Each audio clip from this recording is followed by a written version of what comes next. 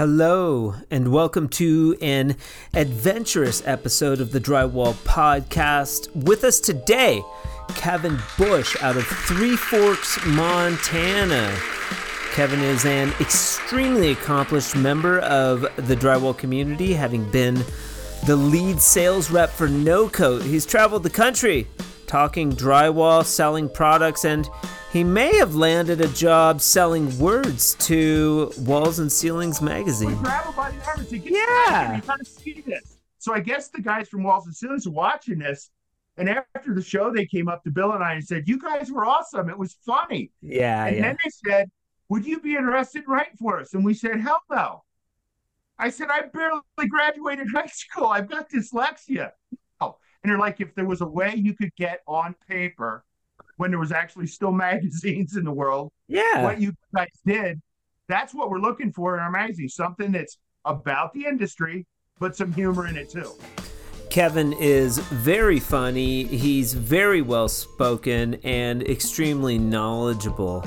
The Drywall Podcast is brought to you today by Fresco Harmony, making walls better since 2004. If you have questions about Fresco Harmony, the podcast, or anything, you can contact me at info@frescoharmony.com. But for now, join us as we travel all over the country on this episode, the 34th episode of the Drywall Podcast. Let's get into it. We have Kevin Bush, Adventures in Drywall, with us today on the Drywall Podcast. Remember that picture I sent of my niece wearing the grabber hoodie and her assistant next to her?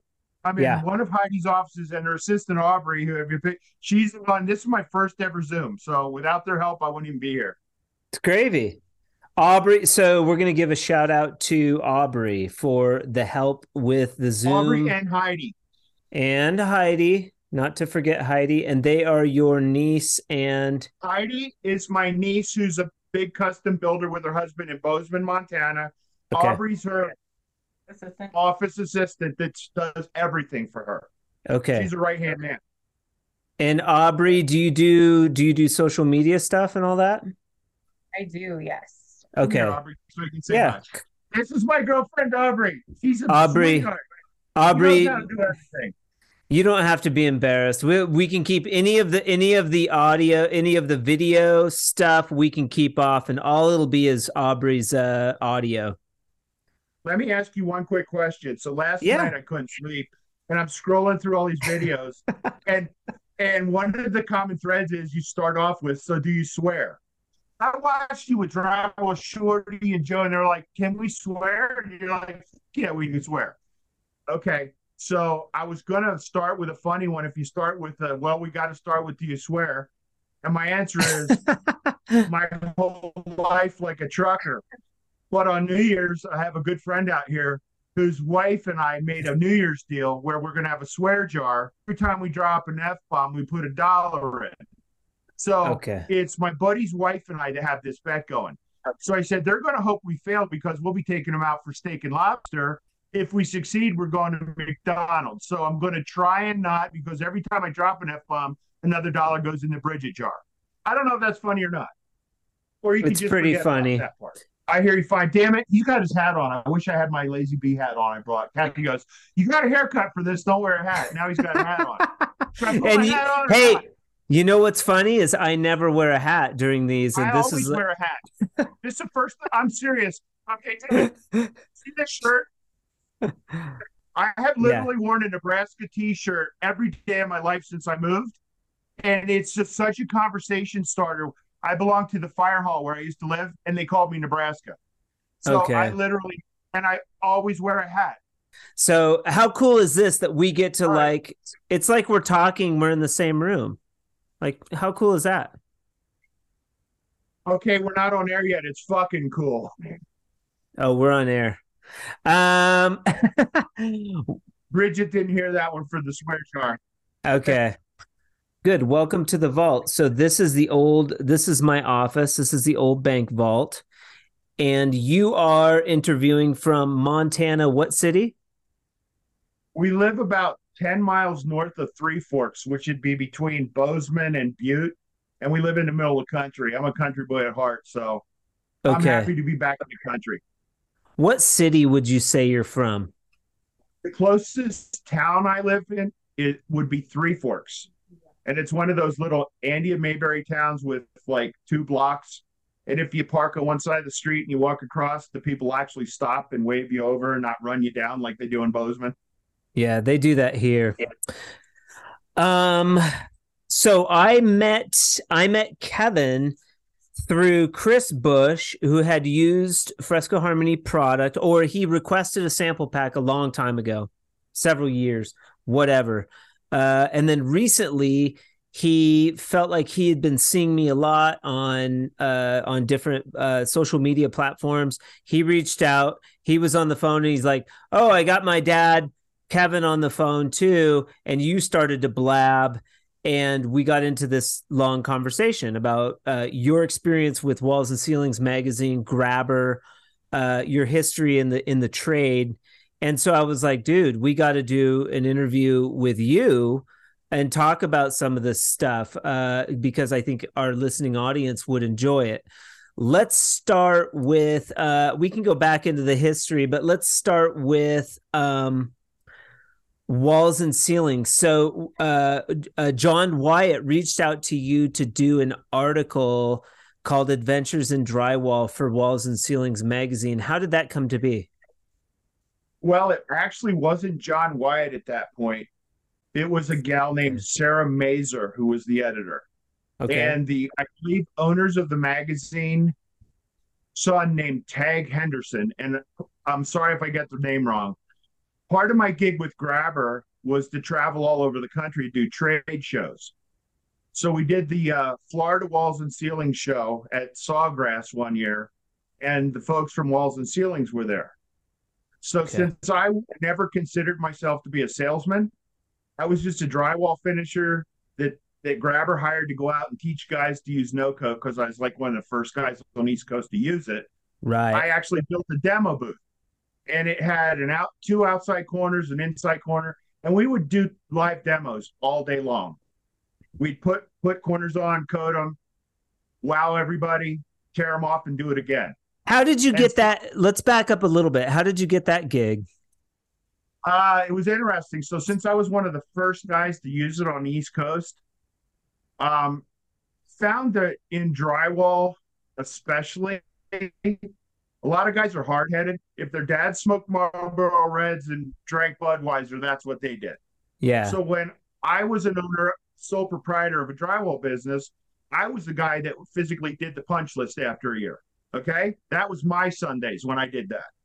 So when I heard there was a new corner out that wouldn't crack, and 80% of the stuff I was fixing after a year was drywall cracks in corner beams, because people move in and run into them and you got that crack running up and down, or they'd be dented and you'd have to cut it. You know, metal beads are a pain in the ass to fix. So I'm like, wow, if you don't have to do that, I'll give it a try. So I was doing a township building that had miles of soffits, and the return on the top side went this high. And the original no-coat was called Ultra Corner, and this shit was wide. So I said, I'm paying $30 a box for metal bead. This stuff's like $160 a box. But on this job, it'll save me a ton of time, because once it's installed, I didn't have to finish any of those top sides. The ceiling guys put their track up an inch. It was done. So I did it, and I really liked it. And the owner of No Coat at the time's name was Tim Smythe. He visited the East Coast. He was living on the West Coast, and he came with one of the head guys from Grabber. And I guess they wanted to show him there was somebody actually using his product. So I was up on top of a scaffold, sanding all day. I looked like the abominable snowman with 2 eye slits. And Right. just 2 sales guys walk on my job. And, you know, you're on the trades, when sales guys show up, you're like, just get off the job, right? So we don't got time. We don't got time. We ain't buying what you're selling.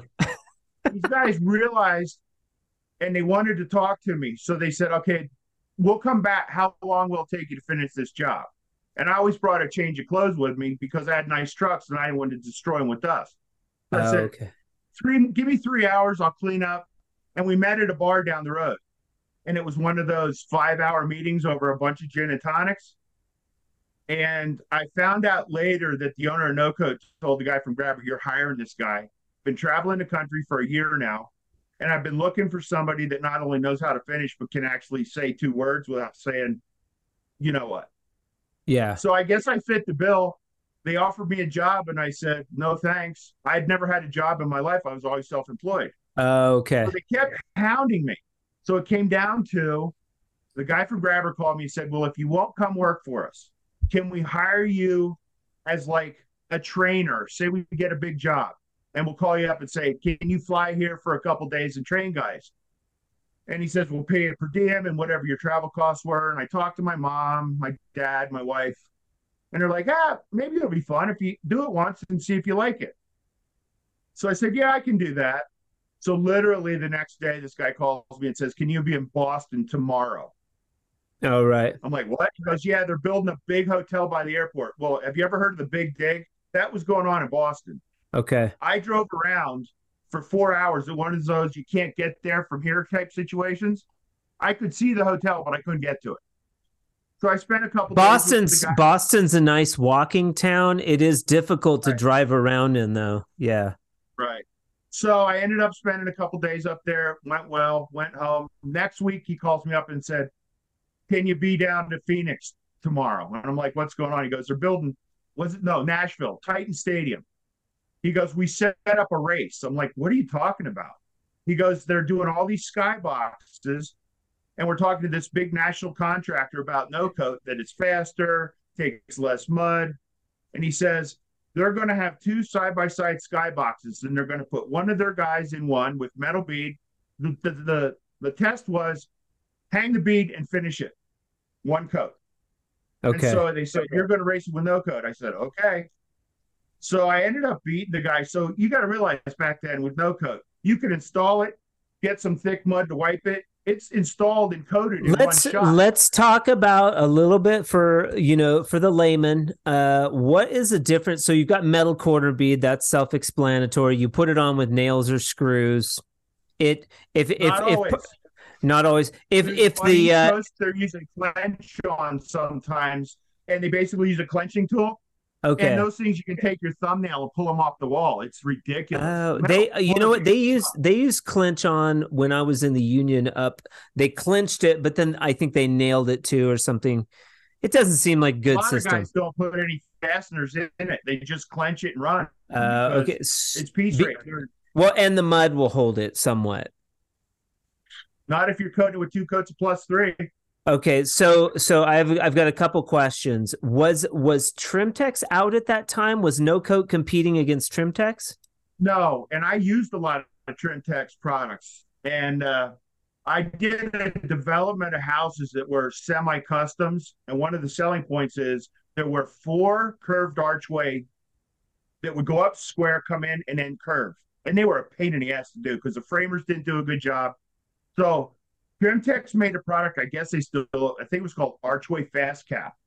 Okay. So it was the whole piece with a return. Yeah. So you could install it, do the edges, and the middle you didn't have to paint. Yep. And the beautiful part on the top, if the framers didn't frame it perfect, we'd coat the whole back of that, push it up into place as tight as we could, and then let off. And that Archway Fast Cap would find a perfect arch. There wouldn't be any kinks. So I used that stuff for years. Okay. But is No Coat similar? So I don't really think there was any competing products. No Coat, funny story. The drywall yard, it was called Ultraflex. It came in a great big blue box. And the drywall yard that I bought from had a box on the counter for months. And one day I said, hey, what's this stuff on the shelf? And they said, it's like straight flux, but it's way more expensive. Well, as an early adopter, I'm looking at that going, it was like this wide. And I was doing some houses that had bay windows. And if you've ever done a house with bay windows, you got windows coming right up to that inside corner, and it's framed right up. And even if it's more expensive, if I just used it in these tray windows, I wouldn't have to coat them, just the tops and the bottoms. So I bought that years before, I think they came out with sticks a long time later. So when the sticks came out, another funny salesman story for you.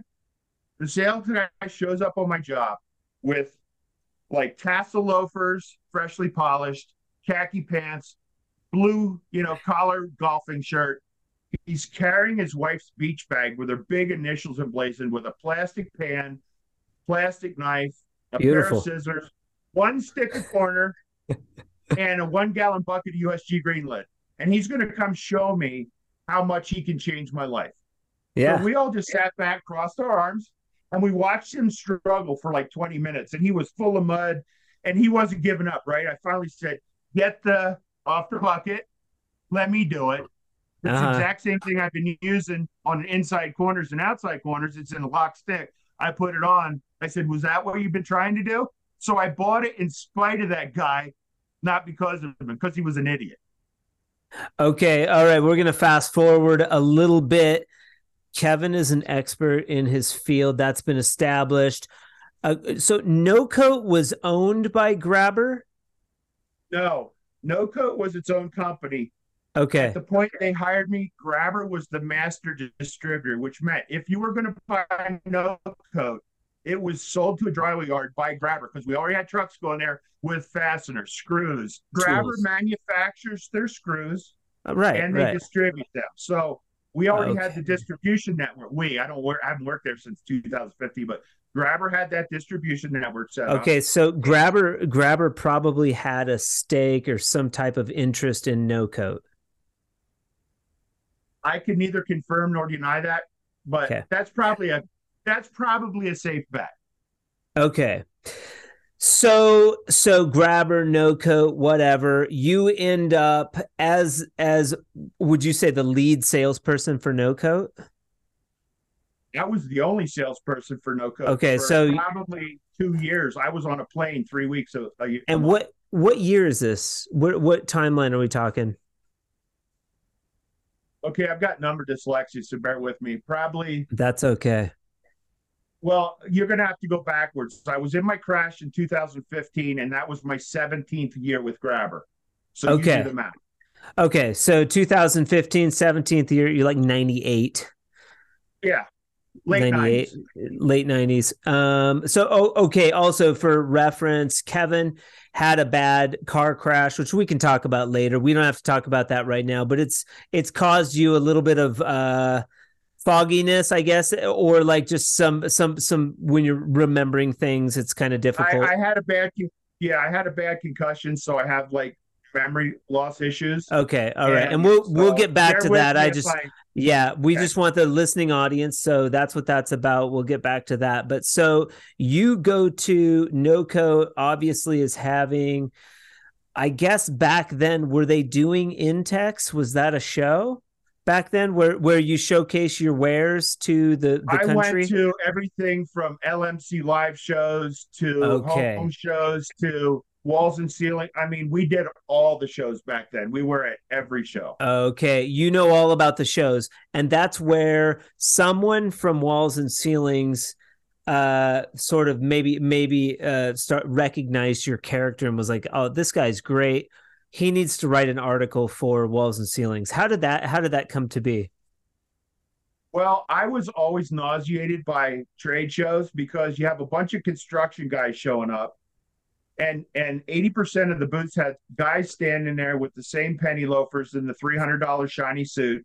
And they would sit there like this as you walk by. Yeah. And it was almost like they were daring you to talk to them. So I took it the exact opposite way. Bill Scanlon, for the first 3 years, had so much fun. I would dare people to walk past our booth. And if they I would grab them by the arm and say, get back, you got to see this. So I guess the guys from Walls and Ceilings are watching this. And after the show, they came up to Bill and I and said, you guys were awesome. It was funny. Yeah. And then they said, would you be interested in writing for us? And we said, hell no. I said, I barely graduated high school. I've got dyslexia.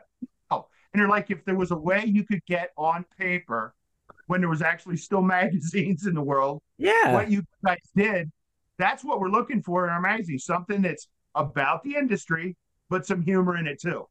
So Bill and I both said no. We didn't have time. We were busy. About 3 or 4 months later, we were doing a trade show in Western Pennsylvania in the middle of nowhere. And we're sitting at a bar in the hotel. And it was, do you remember when Tiger Woods had the face off with Phil Mickelson? That's what year it was. They were playing like stroke play. It was exciting. We're watching this, drinking some beers. And I said to him, you know what?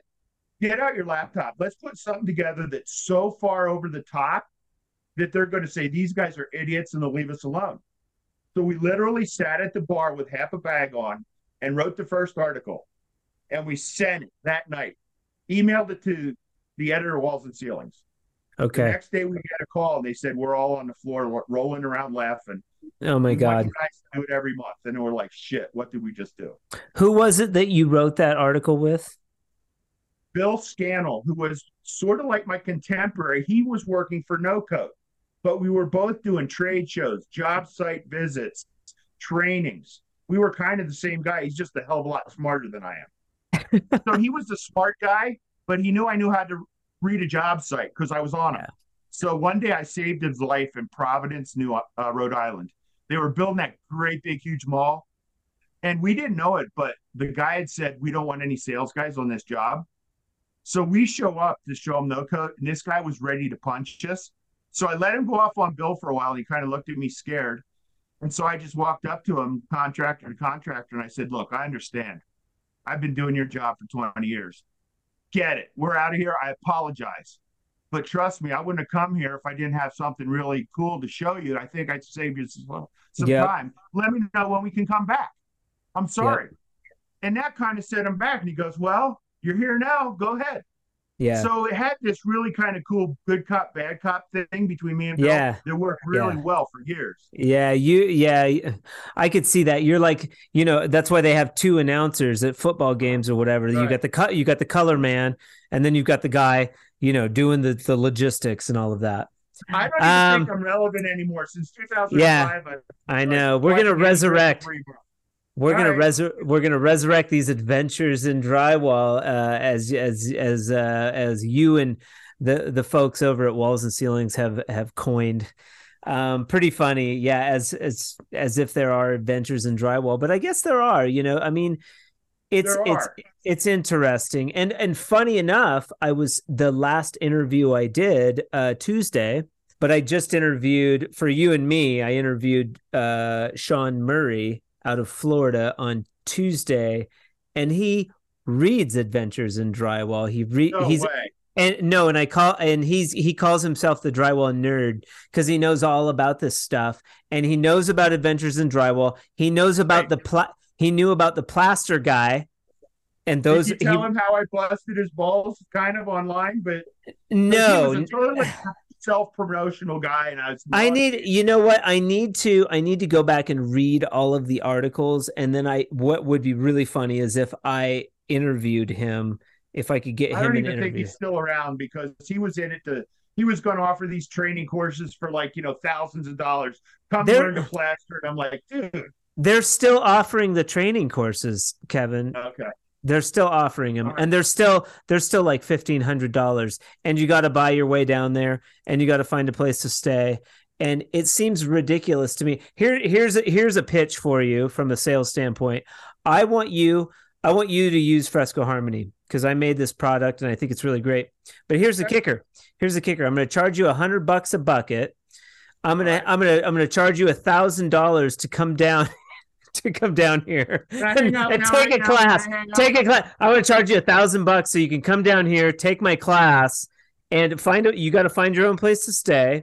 I want you to come down here, take my class, and then after that, I'm going to sell you my product. But how does that sound? Can I disconnect? Hey, Aubrey, which button do I do to disconnect this? I don't like this guy anymore. It's only $1,000. Hey, you know what? Maybe the guy's a millionaire now, and I'm just living in the middle of a field in Montana. So I don't know. Maybe it worked for him. I don't know. Who knows? And so here's my things. Like, well, wait a second. I don't want to charge anybody to come down here. How about this? I've got Fresco Harmony jobs going down here. How about Chris comes down here? He works for me for free. I show him everything he needs to know. For about a week. I get a week of work out of him, and then I just send him back. Okay.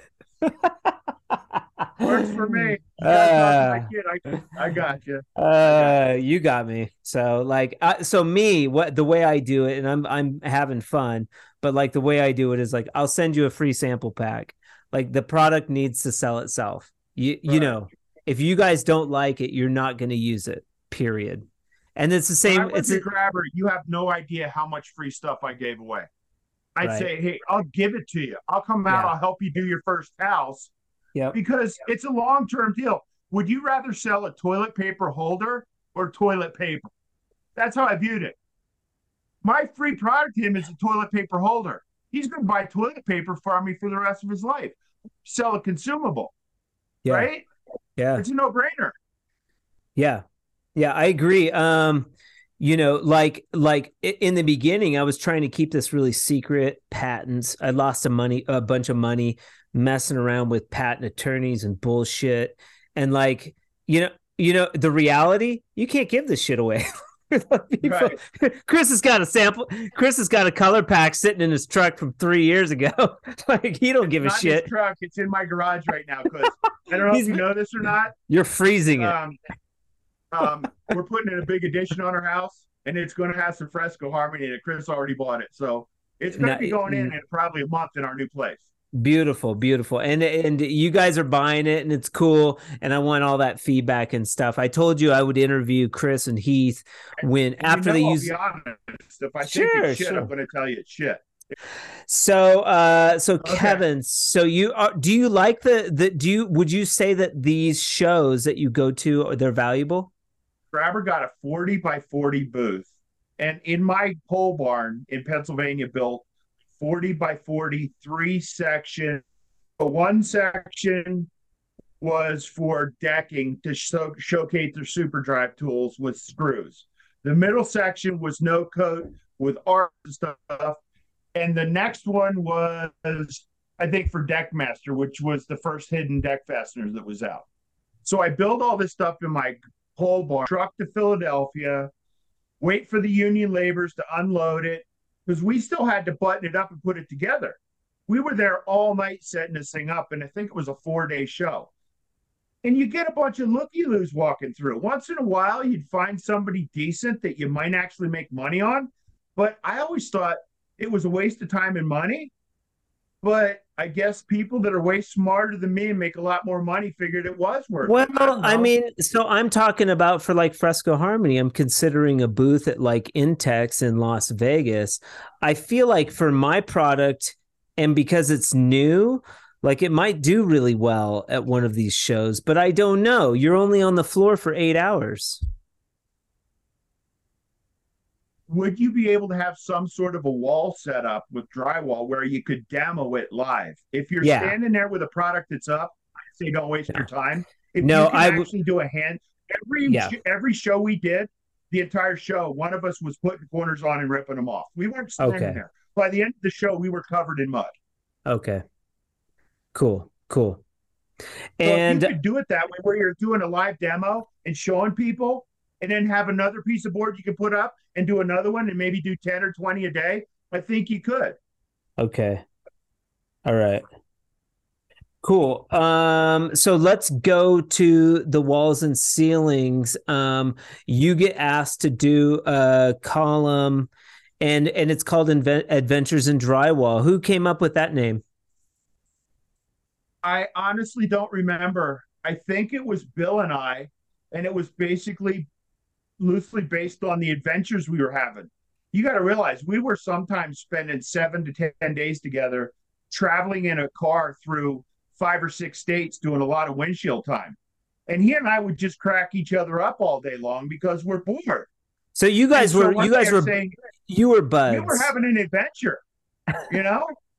So I think we did, but maybe if somebody at the magazine can correct me, I think we did. Okay. And how many of these Adventures in Drywall articles are there out there? Do you know? Well, I don't know if they're all online. I think they are archived. I know Bill and I did it together for maybe 3 or 4 years, and then he got way more responsibility. I think he ended up becoming the CEO of Structus, which was what No Coat turned into, and he didn't have time to do it anymore. So I actually thought about quit doing it because I really enjoyed it. Was a collaborative effort for the first few years. I'd write something and send it to him, and he'd put his 2 cents in and send it back, and it was kind of fun. And when he decided he didn't want to do it anymore, I really thought about bagging it. And the magazine contacted me and said, you got to realize, at that point, with a magazine you open and guys would fill out cards, they said, you are the #1 read article in the magazine. We actually, one of the articles we wrote, and I won't talk about it now because we got heat off of it. We wrote an article. Whoa. That's what I want to hear, buddy. I want to hear the dirt. All right. So there was a period of time, I don't know what it was like in the rest of the country, but when it was really busy, the drywall plants were turning out drywall so fast. And we were getting board sometimes delivered to jobs that was still steaming. The center of the stack was still hot. Now, you got to have real crisp, tight board to cut clean. So we were getting some board that was horrible. And as we would travel, every job site we go to, we'd hear these guys going, what's going on with the board? We're taping our butt joints and they're bubbling and we're peeling it back and the butt joints are peeling back on our feet. So we wrote an article said, where has all the good drywall gone? Now, We were stupid. Okay? We were dumb. We didn't realize. And I guess it got a lot of heat from all the gypsum companies.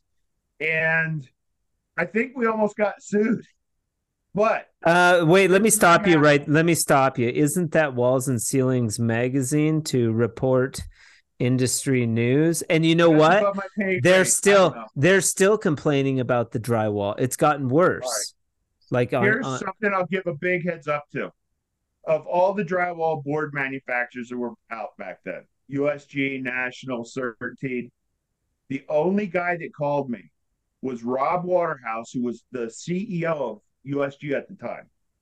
And he said to me, can we talk? I'm like, sure. And he goes, I got to tell you something. That article you wrote really upset me.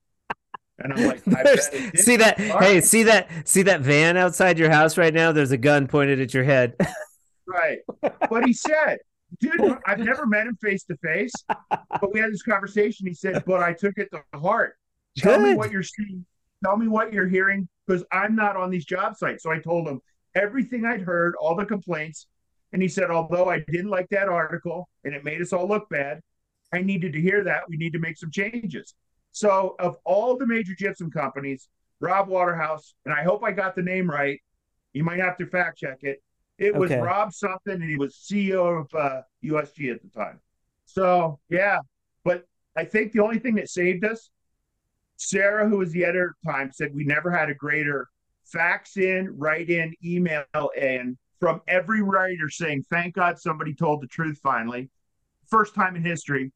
And if you fire these guys, we'll stop reading you. I don't know if that meant anything, but she said the feedback, she said, was the #1 read article we've ever had. So I think I hit a nerve, or we hit a nerve. Because Bill and I wrote that one together. Well, so I mean, the Drywall Podcast is it's gaining in popularity because I feel like I'm a good interviewer and I want to hear about industry news from people like you. There is an issue with this has been an issue on threads on social media. People talk about the drywall not being good, the quality's gone downhill, like this sort of thing. Stop me if I'm wrong. These guys need to hear this feedback. And I would take it one step further. They should be out looking for this feedback and trying to figure out how they can make the products better.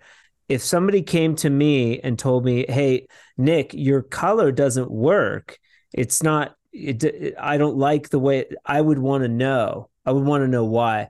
I'm smaller. I get it. Like sheetrock, mud, these companies are billion-dollar business, but still like you got to put your stamp on it, right? I mean, that's true, but you got to be fair in this too. These guys can't talk. They can't talk to anybody, I get that, but to be devil's advocate for a minute, sure. My whole family's in construction, and whether it's windows, trim, LVL beams, my niece ordered a special plate glass shower, and it was like tens of thousands of dollars. And she gave them exact measurements. And it's the last thing to go in the house before it goes to settlement. And they said the damn piece is wrong. And so she's scrambling now. What do I do? So I don't think it's just a drywall. I think it's industry in general. There's no quality. The olden days, your phone quit working, you'd call up and say, my phone doesn't work. That afternoon, there'd be a phone guy at your house. I dare you to get anybody from tech support from any company. Talk to a person. I dare you. Well, also, no, that's a good point. And it's also, I think, why Fresco Harmony has had success, because it's kind of just me. We're able to manufacture the product. I'm able to talk to Chris on the phone for an hour, make sure he is having a good experience with the product. I think that's important. Businesses are doing that, though. Maybe not in construction, but there are businesses doing that. Let me be devil's advocate one more time. This is what I'm famous for. Okay, you're starting out. It's you. Let's say this takes off and it becomes a $5 to $10 million company. Right. And you've got 20 employees. Right. You're not going to be the same guy you are right now. Mm-hmm. So it's kind of natural progress. The bigger you get, more money, more problems. Yeah. You're not going to have the control you have right now as a sole guy controlling everything. So don't be too cocky, man. It might bite you in the ass. Yeah. Yeah, and it is nice though. But to my defense, I am fielding those calls, and my ego isn't so inflated that I'm too important, to talk to somebody on the phone. I do like talking to drywall professionals, hence the Drywall Podcast. I hope it doesn't get like that. I think if I got more popular, I feel like in this space, it would be extremely important to have a really good customer relation team that I managed, that could come to me with questions. I would figure that out. I know, and I talked with Aaron and Elliot with Columbia Tools. We talk about that a little bit. They're bigger. They're on another level than me. But they were at my level at one point. Every company has a cycle that they grow, a growth cycle. It's just kind of interesting. But these guys, those guys. Here's a funny story, true story about this guy. I ran Tape Tech tools my entire career. Once the patent ran out, you could buy them. I bought a set because I wasn't going to pay $300 a month to rental to Ames anymore. So I ran Tape Tech tools. Real quick, we talk about the history of Columbia Tools and their dad tooling the original Columbia Tools in the back of a drywall supply yard. And when that whole thing happened, a lot of companies were coming online. Why did you decide to use Tape Tech? Because they were the first one out, and it was the exact same tool I've been running. Same tool I was renting. Okay. But here's the funny part: you got to tell the guys at Columbia. The first generation was this real beautiful maroonish color. And I had just bought a brand new GMC diesel pickup that same color. And I told my wife, I'm going to buy one of those tubes just because it matches my pickup. I didn't realize it had like 5 major improvements to it that I didn't even care about. I bought it because it was a cool color and it matched my truck. I think they might get a kick out of that. Sure. Yeah. And if you get a chance, please listen to it's a 2-part. It's one of the only it's the only 2-part podcast so far, because there's so much there. They go clear back to when their dad was starting, the company. And they're very cool. It is very cool. And we talk about Ames, and they're really nice guys. And I mean, they talk about, the other companies, and, there's that friendly competition. We talk about Premier and Tape Tech and all these different companies, Ames, and it's cool. It's cool. They're candid, but we do talk about quality service and how they manage that a little bit with their company, because they're still to this day training hand finishers and trying to convince hand finishers to use the tools, like these old dinosaurs that are like, they'll never change. That was me. So I started out when I was about 15 finishing drywall in Nebraska. And you're in your 60s, correct? I'm 62.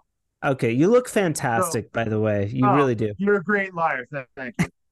So my brother and my brother-in-law were a lot older than me. So when I would go on the job, summer vacation, I get all the shit jobs, right? And Okay. they knew how to do everything except drywall.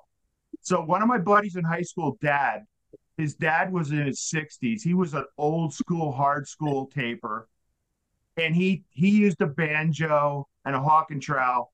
So one day he said, "Hey, we got this big house. Can you come wipe tape behind me?" And I'd never wiped tape. So as you've talked to other people, I could tell within about 10 minutes if somebody can finish drywall or not, just by the Yeah. way they hold the knife in their hand.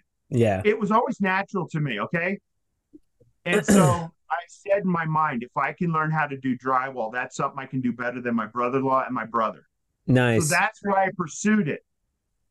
Fast forward a couple of years, I go into business with my brother-in-law and I learned a lot of other things, but every time it came to drywall, I was the guy doing the drywall.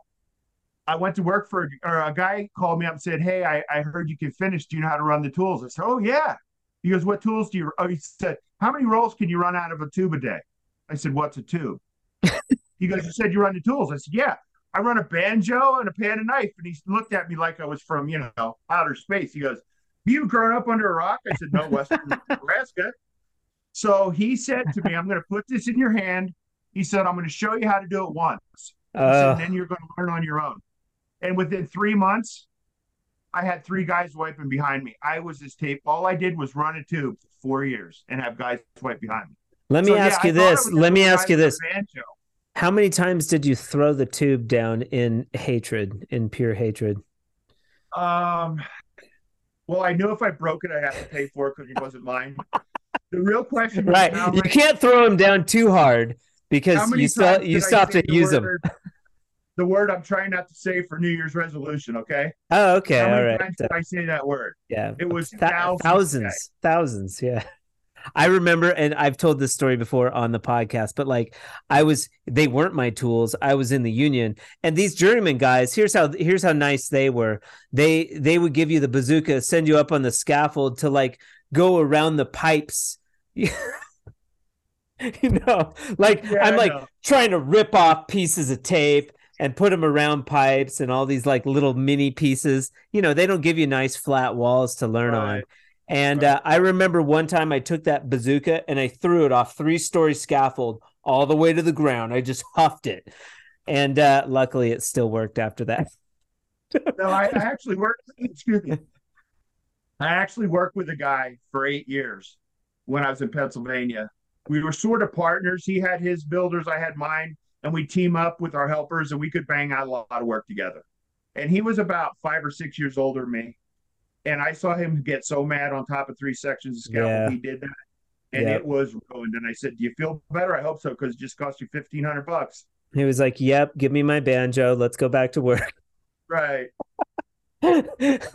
Yeah, and then yeah, I mean, but I also talked to Aaron and Elliot about the value in, because when I was in Arizona I really learned how to run the bazooka, and they gave me the crappy, I was at the bottom of the food chain. They gave me the crappiest tools. Mm-hmm. And there's value in learning how to run crappy tools because you have to Yep. fix them. You get really efficient with fixing them. Honestly, I think you should probably learn how to run crappy tools before you get a new set. Probably. Like to I all used to these have a guys tax. wanting to learn, like go buy yourself a used set and learn on that used set, because that used set will have its own little nuances that you have to figure out, and then go get yourself a nice tape tech or a Predator, and it'll be like running a Cadillac, and you'll keep it clean, and you'll know how to not screw up the blades and things like that. Let me ask you a question. Did you have the tackle box you carry around that had 50 trays in it with all the parts you needed, and you could field strip it and fix it on the site? They had some parts in the truck. Like, so the company would provide the tools, and they gave me the crappy like Toyota 2-wheel drive, like with Right. a rack on it. And I would go to the shop, drop off my truck, and grab the company car, and I would drive to what job they wanted me on, and they'd load up the truck with whatever I Okay. needed.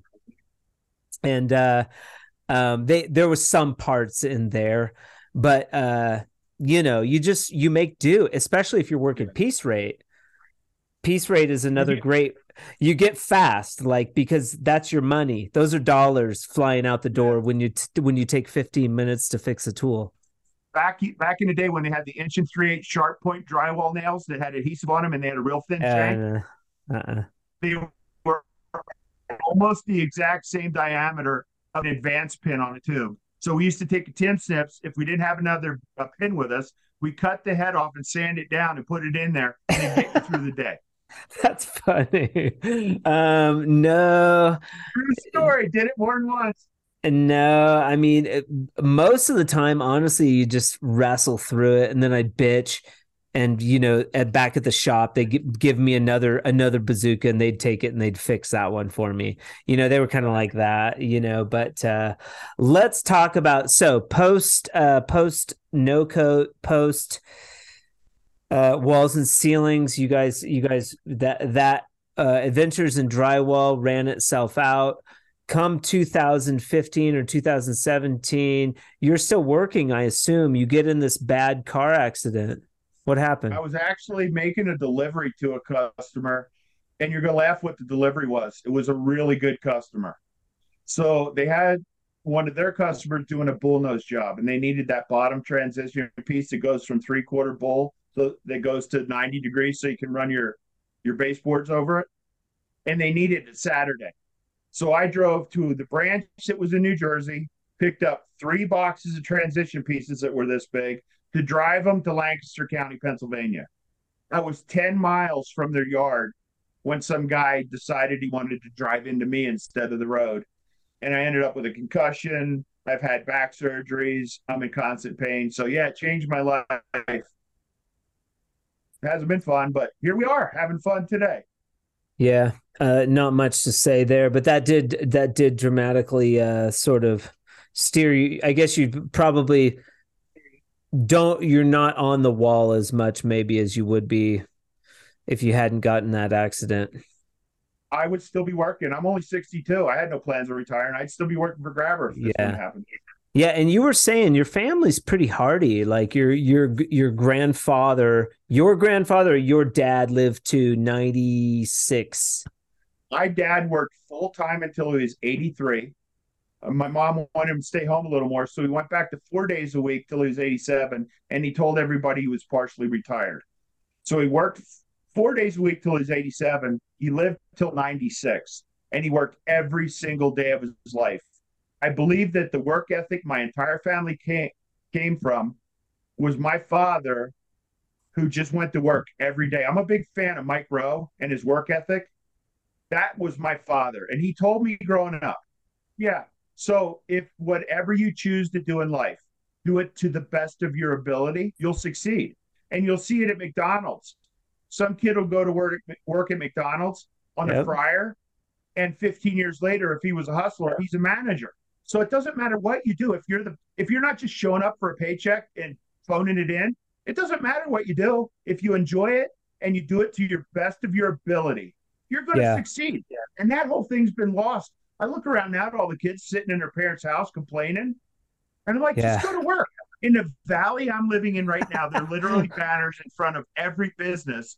And I don't think any job start at less than 25 an hour, and they can't find workers. And I'm just going, now, see, interesting deal here, because it's growing so fast, housing's expensive. So I get that part. But I think even if the housing was $100 a month, those people still wouldn't be going to work. There's this entitlement attitude a lot of this generation has, that I deserve this. You don't deserve shit. If you don't work, you don't deserve anything. That's how I was raised. Yeah, what's funny about that is that my grandfather said the same thing about being the best. If you're the best at something, you can make money at it. It doesn't matter what it is. Sort of pick something and right. I didn't mind drywall. I picked the mud because I liked it. The color was weird. I wanted to do art.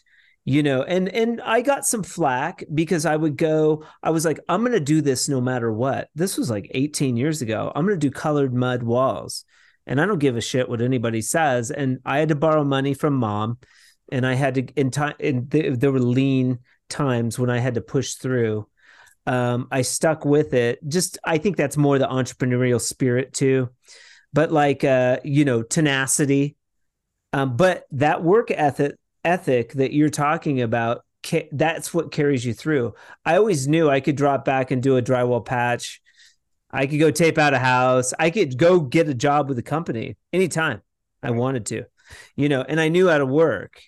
I was just like, well, I'd rather make, $2,000 on the next Fresco Harmony job than, here in Albuquerque, they ain't paying shit.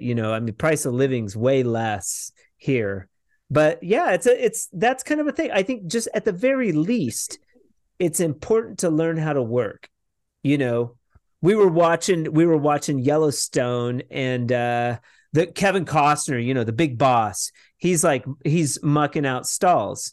And I was like, that's how I learned how to work. I was telling my wife I had to clean stalls. And she was like, did you hate it? And I was like, I didn't mind it that much. It wasn't that big a deal. Horse shit doesn't stink. Pig shit stinks. Horse dog shit. Smells like, dog shit. Yeah, man, horse shit, of all the shit you got to smell, horse shit's the tamest of the shits. It's not bad. It's not bad. So, but that experience living on a farm, on a horse farm, sweeping out the barn, and my mom or dad would give me credit for if I did a good job. They would recognize that. They'd be like, "Hey, you did a nice job sweeping out the barn. Thanks." That went a long ways. Appreciation for doing a good, because I would do a shitty job sometimes too.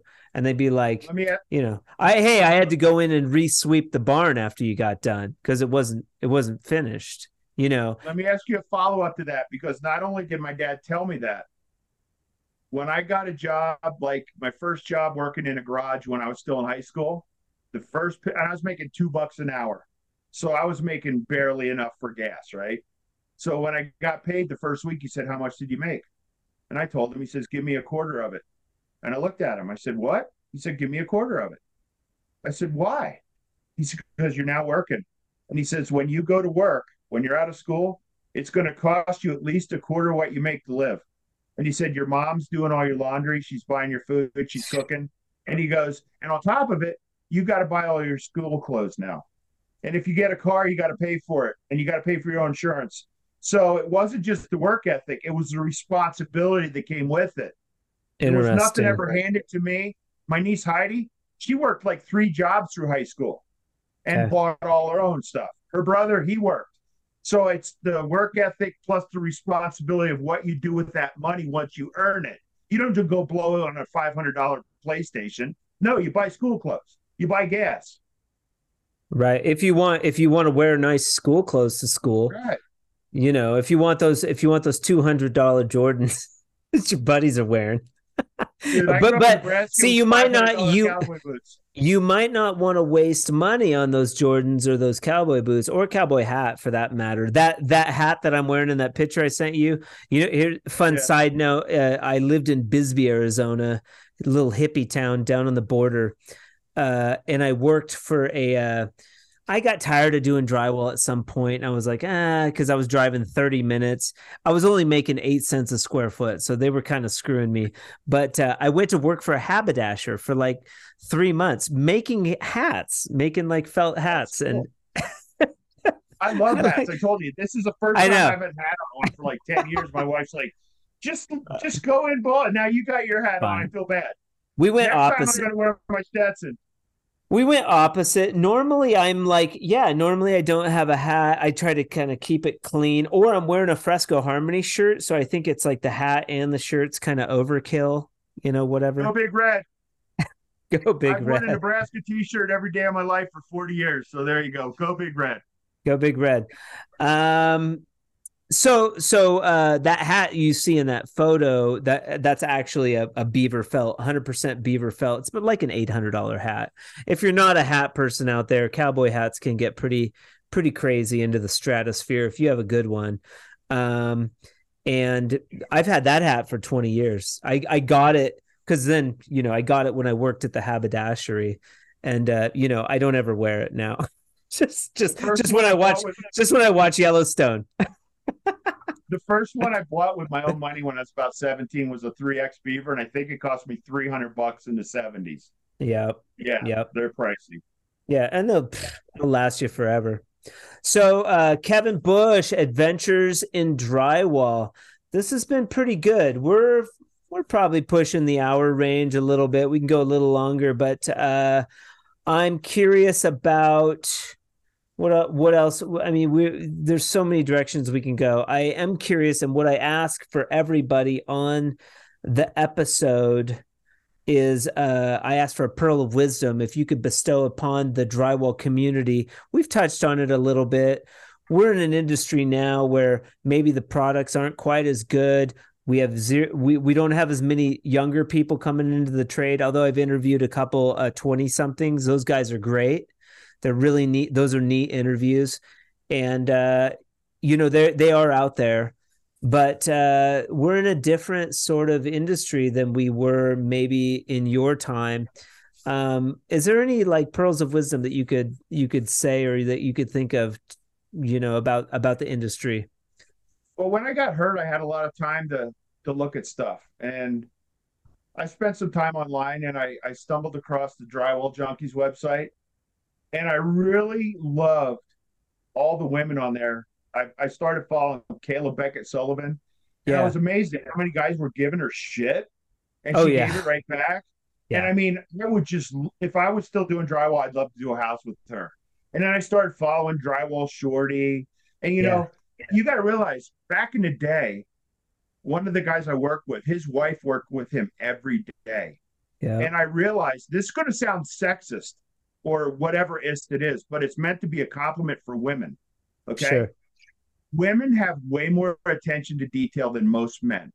Yeah. And she would go and spot screws, fix broken boxes, fix stuff we'd walk by 15 times, and she'd go, "What's wrong with you?" And she'd fix it. And she was so fastidious in her finishing, and she did it for years.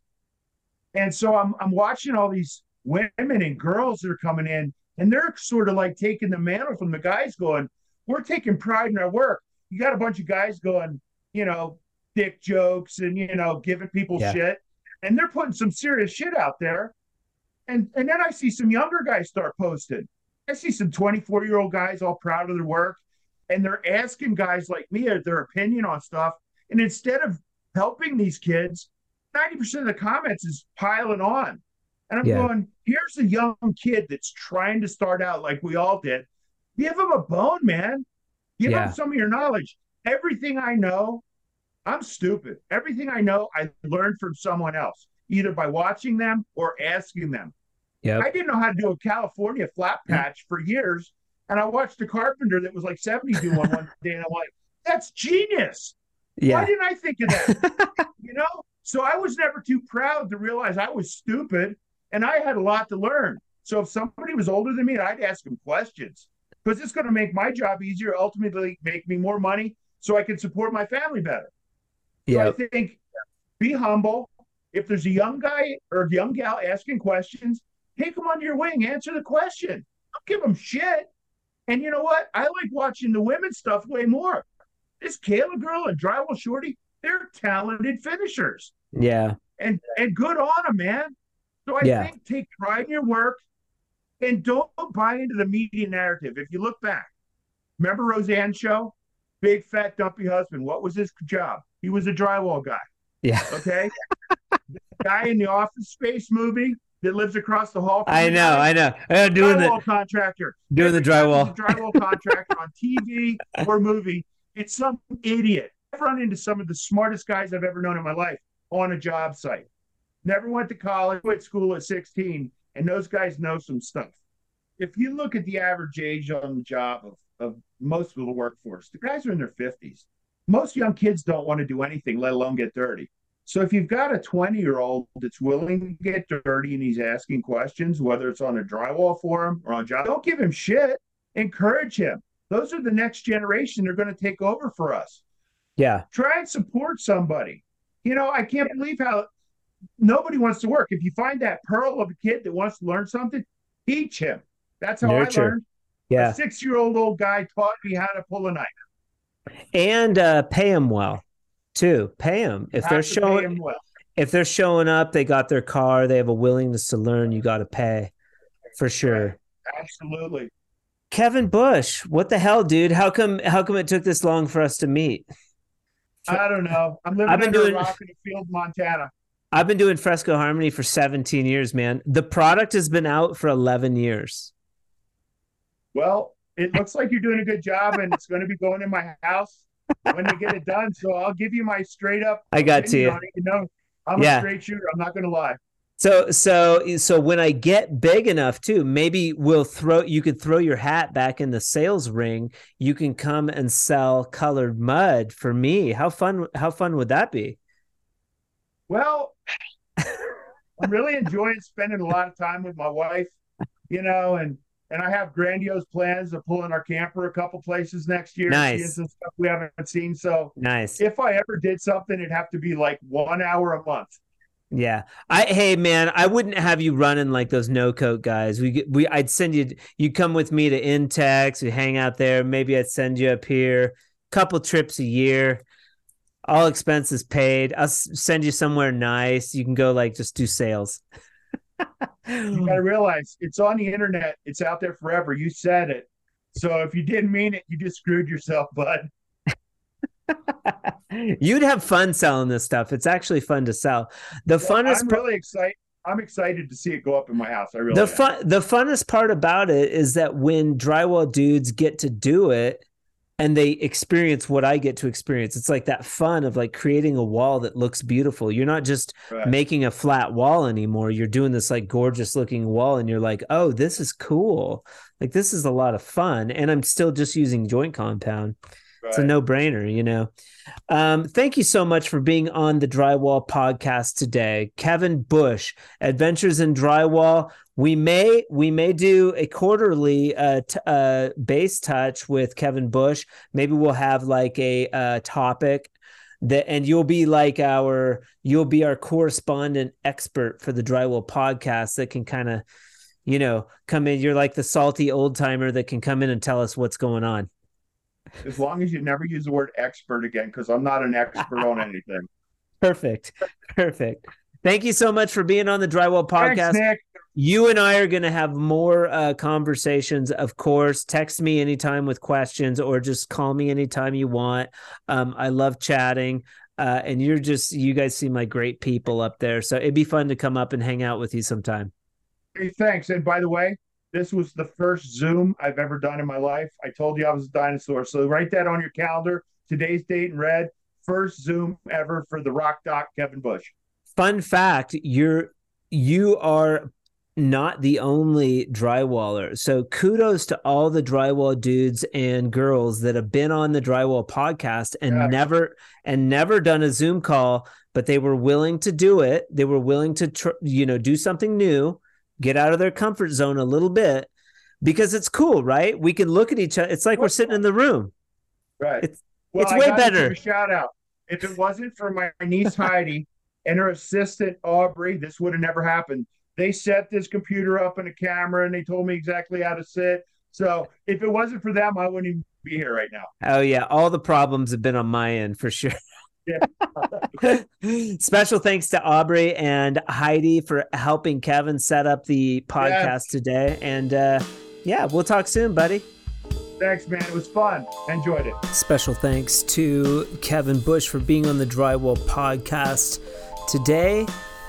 I really enjoyed this conversation, and I hope you guys did too. The Drywall Podcast can be listened to every Friday on your favorite platforms such as Podbean, Apple Podcasts, Spotify, and also YouTube. The Drywall Podcast was brought to you today by Fresco Harmony, making walls better since 2004.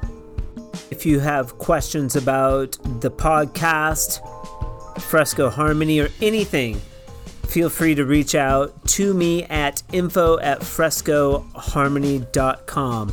I would love to hear from you. Thank you so much for joining me on the Drywall Podcast today. Tune in next Friday. We will have Myron Ferguson, who essentially wrote the book on drywall. Until then, keep drywalling.